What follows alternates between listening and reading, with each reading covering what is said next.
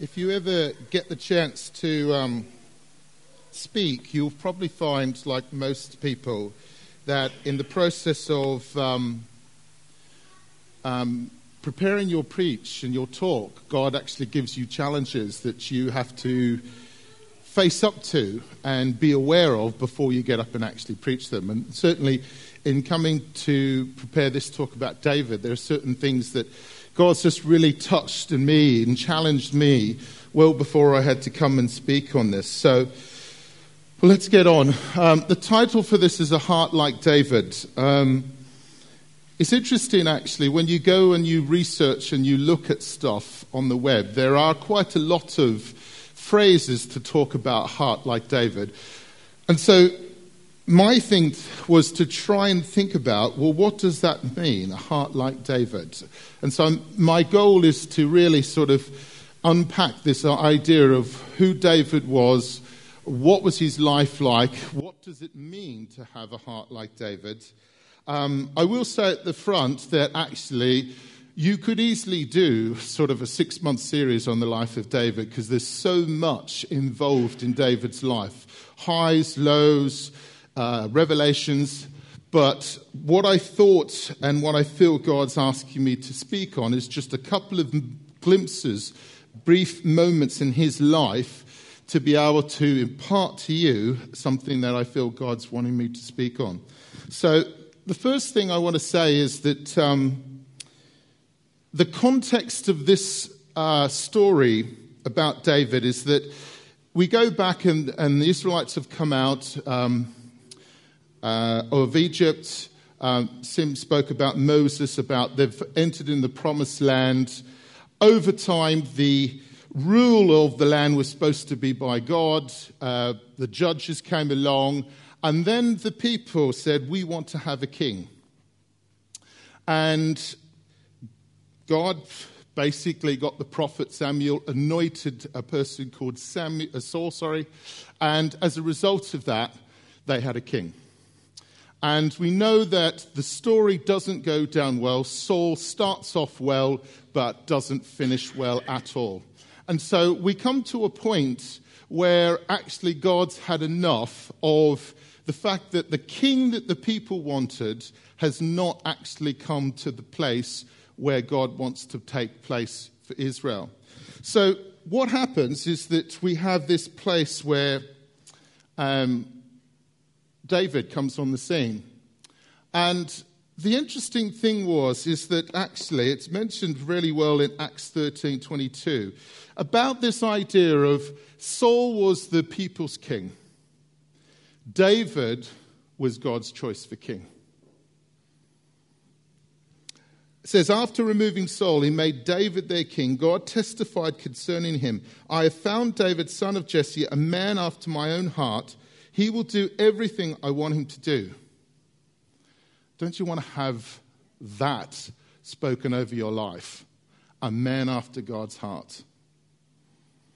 And I think with this whole journey that I've been going on and looking about David, it's like, here is God who sees someone who, as we're going to find out, is not someone who's the pinnacle, someone who's quite low.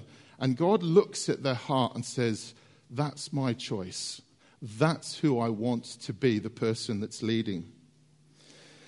So the thing is that Samuel was the prophet of the nation, and God spoke to him and says, anoint the next king.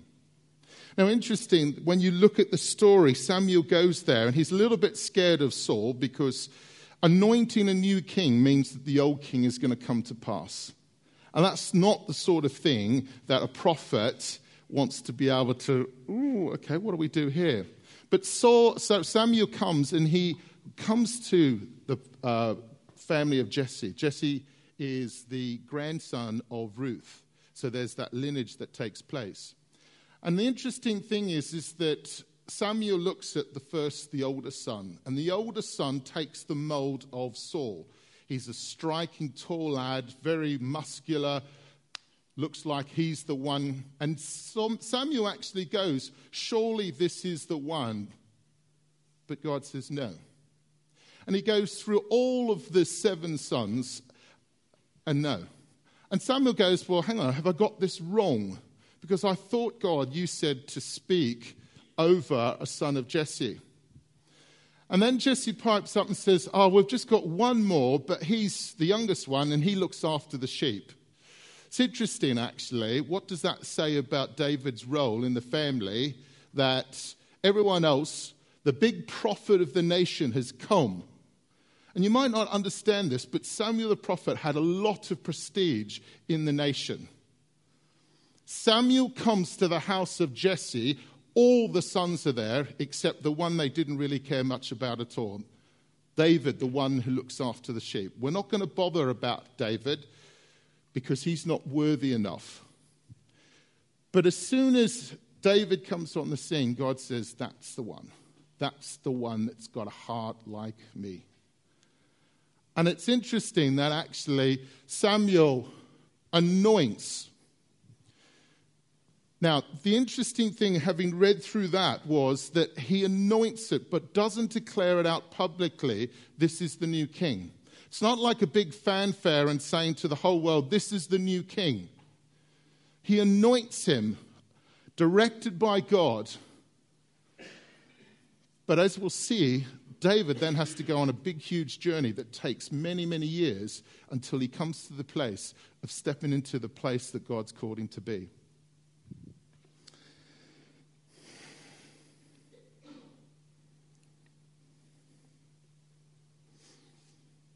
Just to give you a bit of a background, one of the things I was looking into it was that a shepherd at that time was someone who would go out, spend quite a lot of time outside looking after sheep.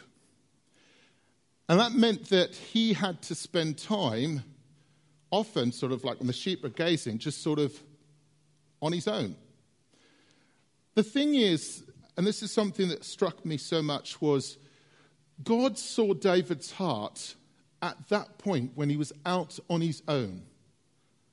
When he was out on his own, well away from everything else, God saw his heart. So what was David doing in that time? Clearly the rest of the family had no idea of what David was doing because they disregarded him. But God saw his heart. In the private places where we come in our own private room, what's our relationship with God like? Where do we stand in the place of our private worship with God? One of the things that someone spoke to me one time was, out of the time that you spend in your private place with God comes what comes out in public. What that means is that the time that you spend with just you and God in your prayer closet, your room, just connecting with God, out of that connection, when you step into the public arena, things start overflowing. And what David had here was a place where things were developed without anyone seeing, which would later establish things that would help him for the rest of his life.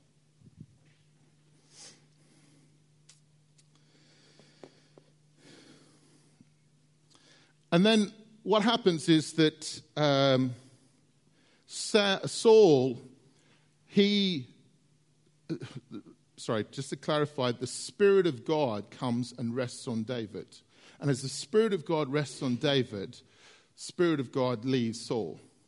And as a result of that, Saul starts to get afflicted. Because the whole thing is that the new king has got the Spirit of God on him. And what happens is that as Saul starts to get tormented, he feels agitated. And so one of the things that happens is that people start thinking, well, what can we do to help Saul? And someone says, well, we know this young guy. He's really good. He's able to really play and alleviate suffering. So they get this young guy, this young boy, David, and he comes along and he comes into the courts of the king. And he starts playing. And all of a sudden things start to change. The atmosphere starts to change. And it says a number of times, not just once, but a number of times, David played and the tormenting spirits left and the presence of God was there. Now, I was thinking about how does that sort of apply to us? And one of the things was that when I was in Toronto, we came across a couple, a man and a wife. The man played keyboards, the wife sang, and they were very much like what David was like. They would get up and they'd just play the first chord or the first note, and all of a sudden the presence of God was just there. They would open their voice and just sing from their heart that they'd established in their private time. And you would just get amazed at the presence of God when these people would just start talking. And it was just tremendous. And we had the opportunity at one time to host them in Toronto. And so we got to spend some time with them. And they were the most down-to-earth people you could think. But their passion for God was so overwhelming.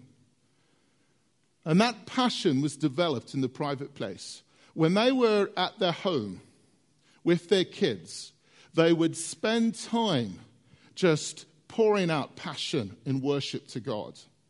So when they got up on stage, it wasn't something that they had to drum up. They just simply did what they did in the private place out in public. And the presence of God was amazing. I can remember one time speaking to one person and then something happening. And it was almost like I had to say to the person, I've got to stop because something's happening with this worship. When the worship of God is established, some things change. The atmosphere changes. Now, hear me when I say I don't necessarily want us all to learn the guitar and play, because that's not the key. The key is the heart that David had in his private place to pour out his love for God was then displayed in the public place that affected the environment. Your private level of worship that you do on your own in your car will have effects on everywhere you stand.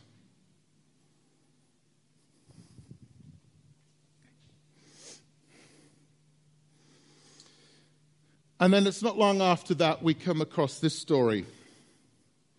And the context of this story is that David actually is with his dad.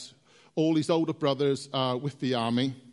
And you've got, it's 40 days it says that Goliath taunted the Israelites. And everyone's running scared. And David actually is being sent by his dad.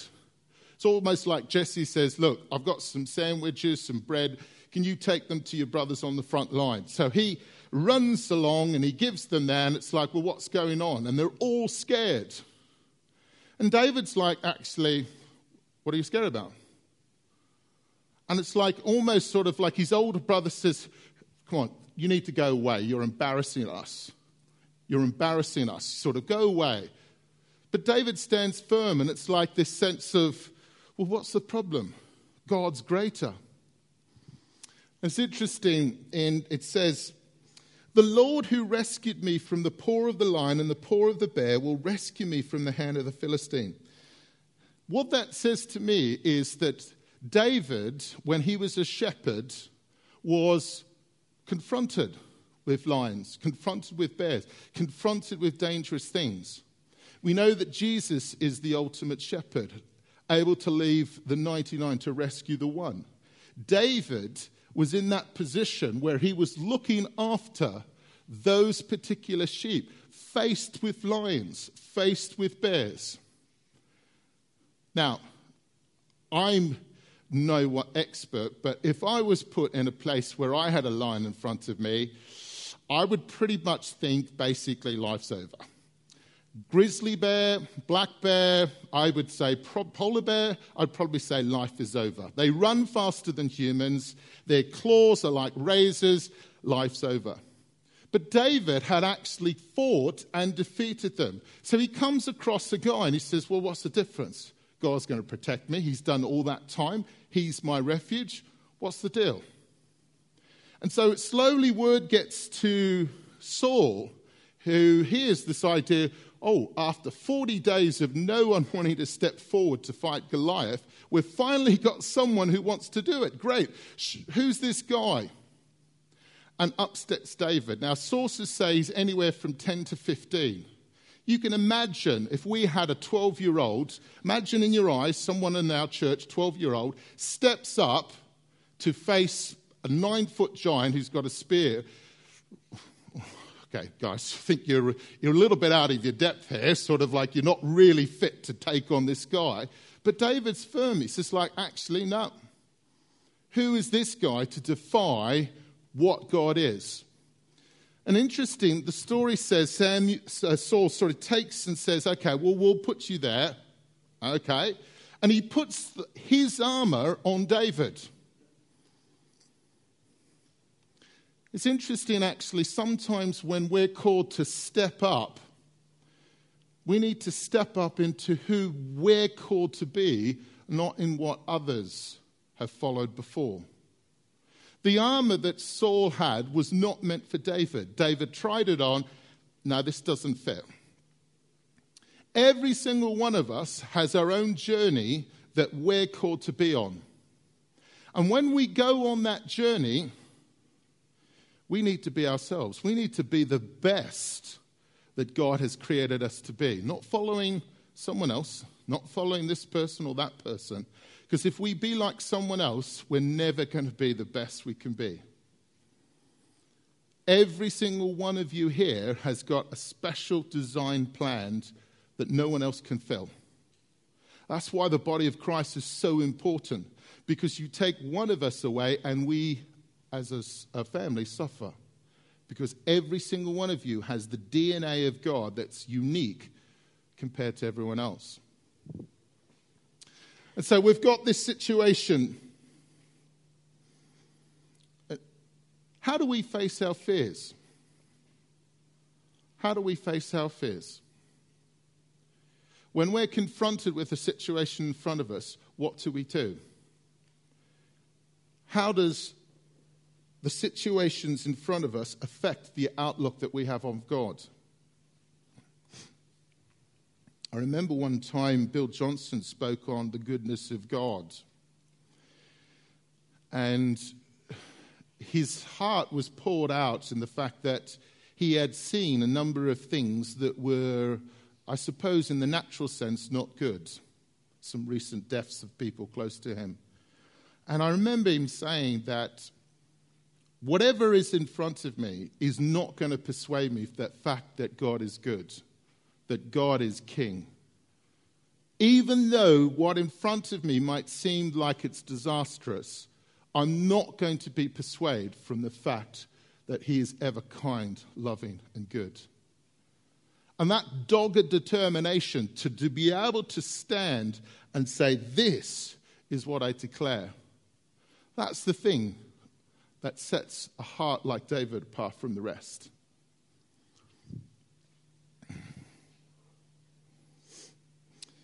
Just to further on, sort of he wins the battle, and then we come to a point where it's one of those weird things. You have to sort of give a slight chuckle. The thing is that after that moment, David gets slowly elevated to a position of esteem in the land. And there's a section where a song says, I can't remember exactly, Saul killed tens, but David killed thousands or something like that. And that starts a trigger of Saul being slightly jealous for David because David's getting attention.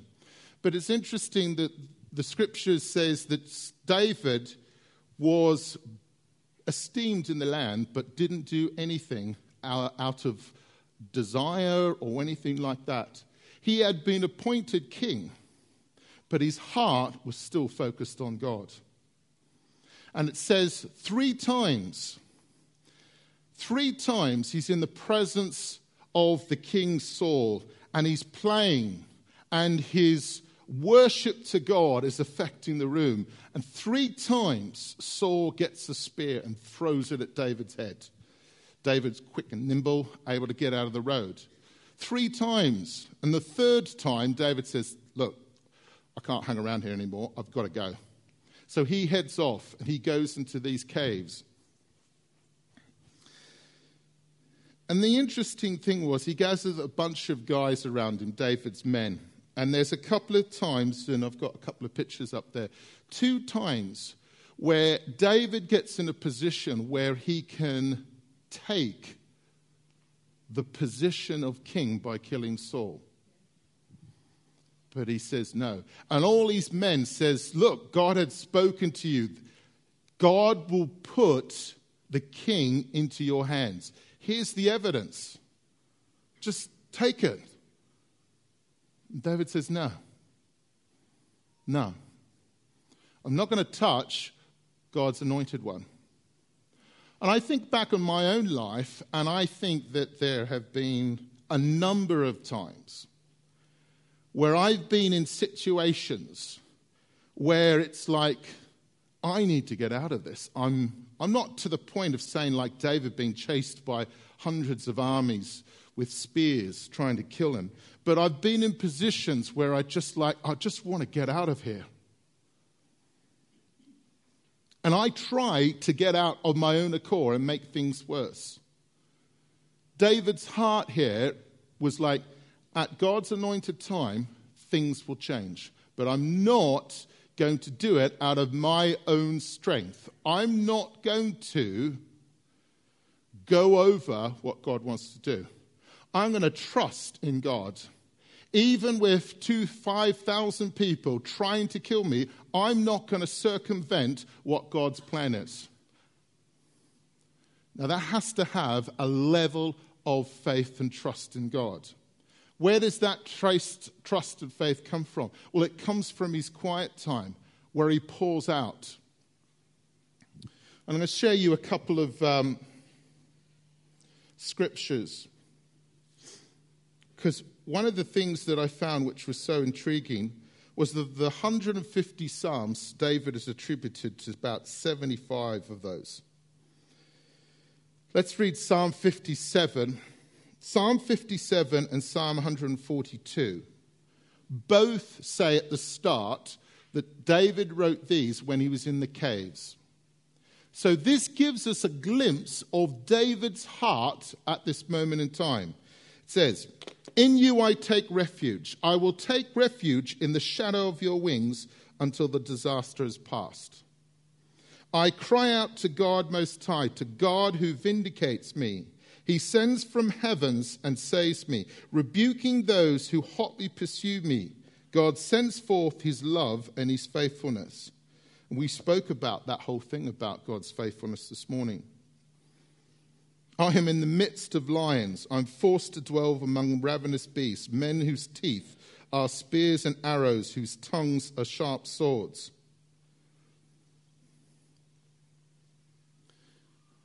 I'm going to stop there because one thing I found time and time and time and time again, reading the Psalms of David, he pours out his heart. He pours out what he's feeling and sensing to God. And you read some of the Psalms and you get this overwhelming sense of overwhelming things are against him. But yet time after time, we come to a place where David says, verse 5, "Be exalted, O God, above the heavens.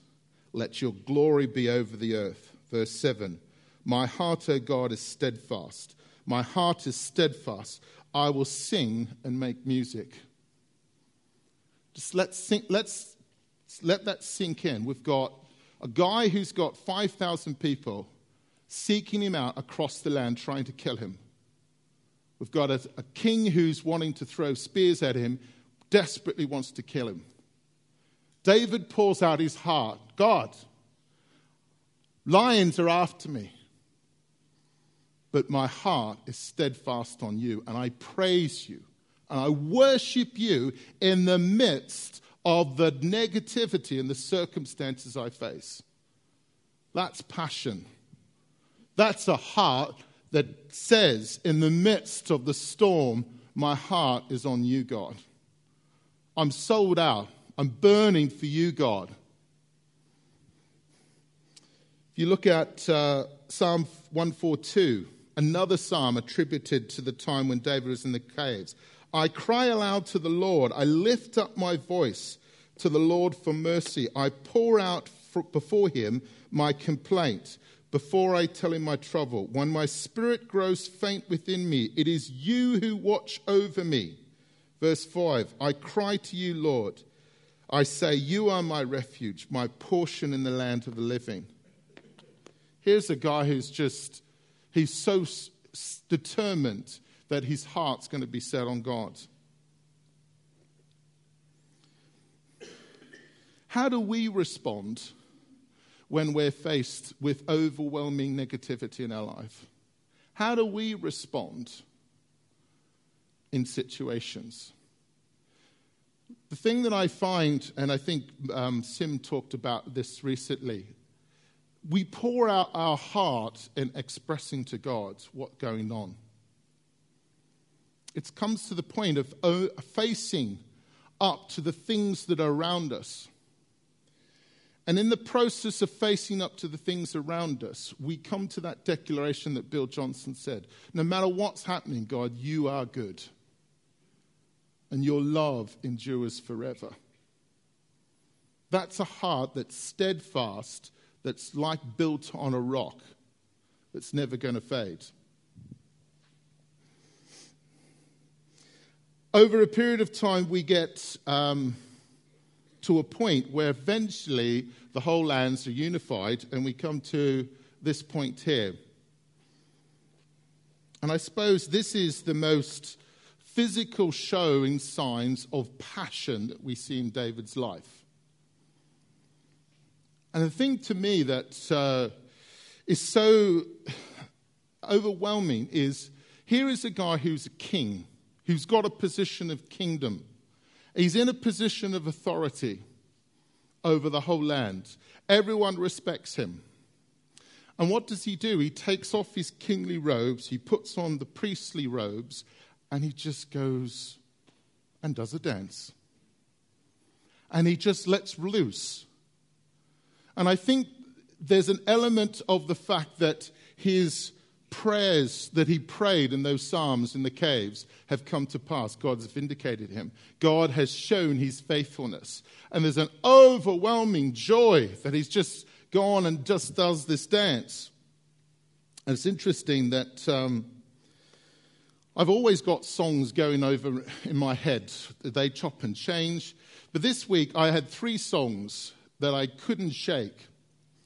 And they were linked to this.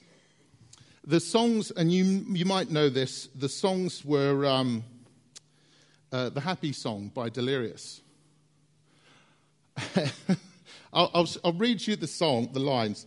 I could sing an unending song of how you saved my soul. I could dance 1,000 miles because of your great love. My heart is bursting, Lord, to tell of all you've done, or how you've changed my life and wiped away the past. I want to shout it out from every rooftop sing, for I know that I know God is for me, not against me. This is a glimpse of what David's experiencing at this point. His passion is so overwhelming, he does a jig. He starts dancing. The other song, one of the other songs was Undignified by Matt Redman. And I'll read this out. I will dance, I will sing, to be mad for my King. Nothing, Lord, is hindering the passion in my soul. I will dance, I will sing, to be mad for my King. Nothing, Lord, is hindering the passion in my soul. And I'll become even more undignified than this. Some would say it's foolishness, but I'll become even more undignified than this. And with those 2 songs, I remember back to a time. These songs, I believe, came out in the 90s.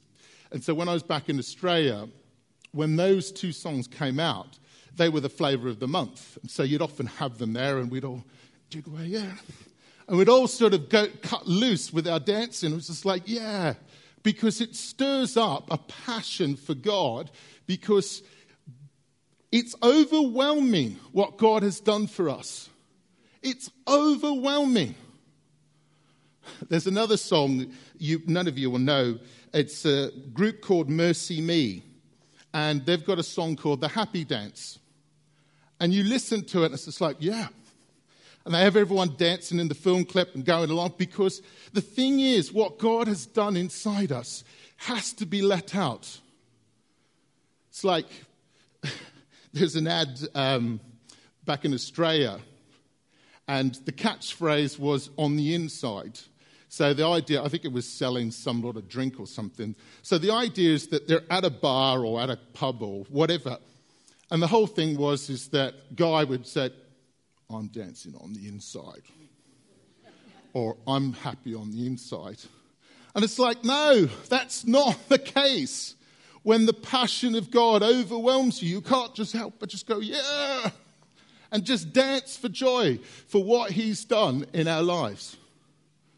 That's the thing. Understanding what God's done is amazing. That's what David's passion for God. Let's have a look at Psalm 30. I will exalt you, Lord, for you lifted me out of the depths and did not let my enemies gloat over me. Lord my God, I called to you for help, and you healed me. You, Lord, brought me out of the realm of the dead. You spared me from going down to the pit. Sing the praises of the Lord, you his faithful people. Praise his holy name, for his anger lasts only a moment, but his favor lasts a lifetime. Weeping may stay for the night, but rejoicing comes in the morning. Verse 11, you turned my wailing into dancing. You removed my sackcloth and clothed me with joy, that my heart may sing your praises and not be silent. Lord my God, I'll praise you forever. When you come across someone who's got a passion for God, something has to go out. I remember one time, years and years ago, someone said to me, these people in this church, they act during worship like they're at a football game. When someone scores, how interesting, you go to a football match, someone scores, and they go absolutely ballistic. And yet you go into church, it's like, oh. Go to a football match and you see passion. Why can't we have that passion that stands much, much greater, overflowing because of what God's done in our lives? That's the thing.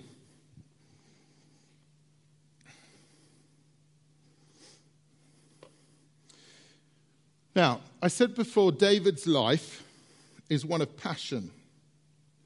And we come to a point in his life where he takes a step backwards. And I'm not going to go into the full stories because I'm sure everyone knows about the stories. What I want to talk about is the process of what happens afterwards. So David sins against God. He's committed adultery. He's involved with murder. And he tries to get away with it. You actually read the stories, and for a number of chapters, David tries to engineer things so he doesn't get caught. And God speaks to the prophet Nathan. Samuel's died. And Nathan comes to David and says, actually, you've blown it. And the thing that struck me was that David always had a heart for God. And I think in some ways we know that David sinned against God's heart. But in some way I think he also went against his own heart that God had formed in him. Because I'm sure if you had the David at this point versus the young David, I think there would be a clear distinction.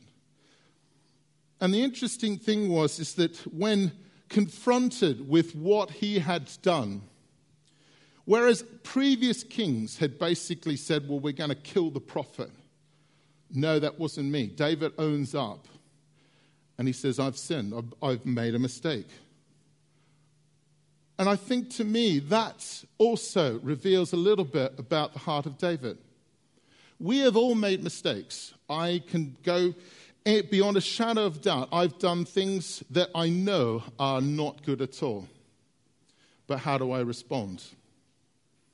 Do I respond in a sense of ignoring them, or do I have a response of going back to God? And I want to read out Psalm 51, because this Psalm 51 deals with what is going on in David's heart when confronted. Yes, I know there's a part of him where he realizes he's been busted.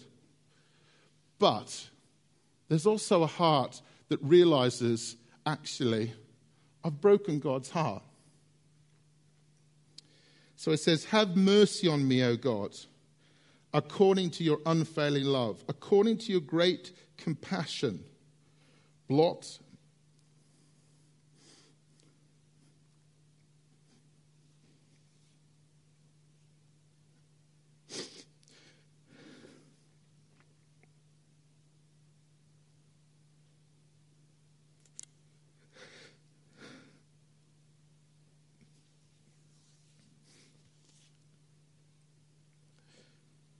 Blot out my transgressions.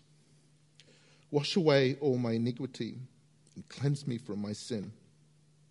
Further on it says, create in me a pure heart, O God, and renew a steadfast spirit within me. Do not cast me from your presence or take your Holy Spirit from me.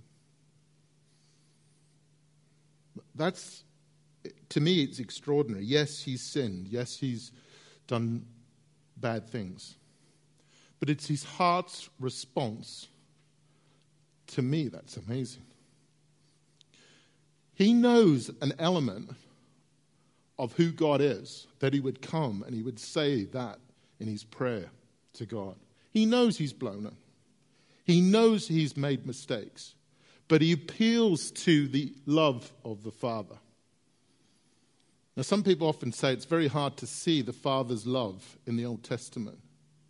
But the Father has not changed. It's not like the Father suddenly came about in the New Testament. The Father was always there. And at that moment in time where David appeals, I have sinned against the Lord. But this is interesting, the heart of the Father. Nathan the prophet says back to David, the Lord also has put away your sin. You shall not die. How do we respond when we make mistakes? How do we respond when we've blown it? I know it's hard, but our first call is to go running back to God. Just like the prodigal son did. And the reason why it's so hard is because we've picked up this idea that if we blow it, God the Father won't accept us. Whether that's come from your own father's background, where you've done something in your past and your dad you've come for forgiveness and you've copped a chop over the face because you've gone out of line. But the heart of the Father is so different. We come running, or God comes running out to embrace us when we turn to him, like the prodigal son. And the heart of the Father is just so overwhelming. It's just so encompassing in everything that we've got. At that point, when we receive the embrace of the Father, that's the moment where we can just say, actually, God's forgiven me so much. From that which I deserve to be punished, and I have been restored, from that place of restoration, that's where I can do a dance. That's where I can let loose. Because his love for us has restored me when I didn't deserve it.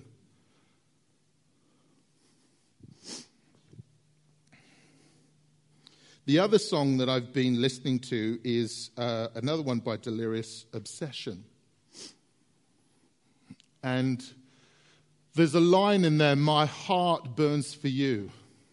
If you read the lyrics for Obsession, there's like, I carry pride like a disease. It's very much like a psalm, a modern psalm written by David. I think Martin Smith wrote it, I think.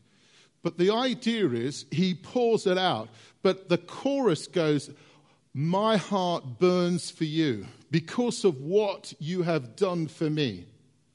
When I have deserved punishment, you have come and given me something different.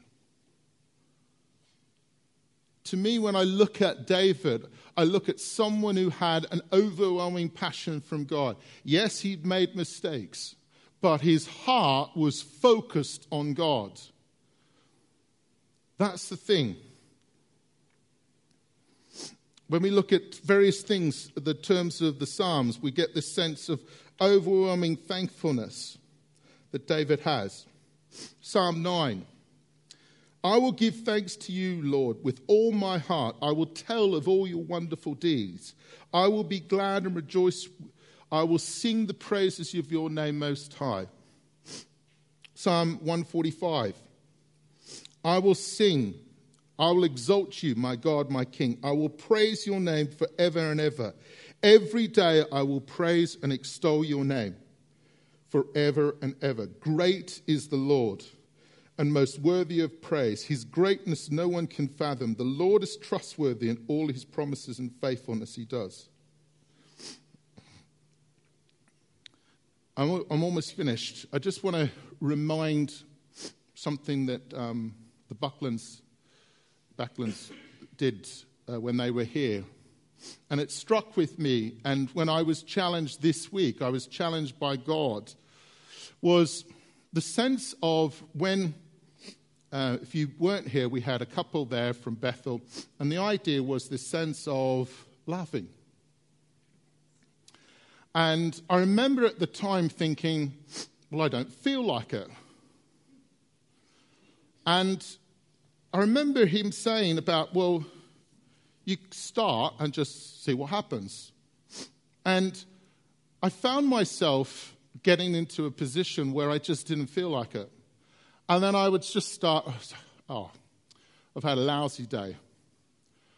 I know God is good, but I don't feel like it. But I'm going to start, I suppose some people would just start in the flesh, and I'd just start laughing. And I'd just start laughing. And you know what? Every single time, within a minute, my whole outlook had changed. My whole thing had changed from one of being, oh, woe is me, oh, downtrodden, to one of sense of, praise God for all that you've done. Yes, my life has been pretty dim this week, but praise God. And my outlook changes. My outlook changes. There's a passion that overwhelms. My heart burns for you, O God. That's joy, that's passion that just can't be contained. We go out into the world and it's like that passion for God just overwhelms. Where you walk into a room and the atmosphere changes because you carry this passion, this joy for God in all circumstances. Every single one of you. Can we have the worship team up, please?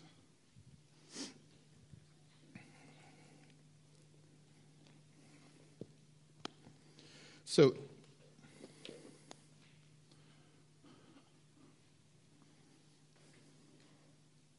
I'd like everyone to stand up.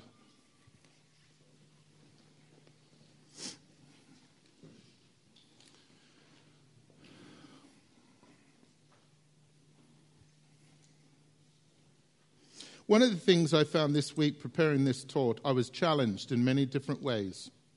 And I had to take a step out of my comfort zone and into a place where God wanted me to be. And this morning I feel like the chance is for all of us to take a step out in faith. So, this is something I'm sensing God wants us to do. If you are someone who wants to have a greater passion a greater hunger, desire for God, I want you to come to the front.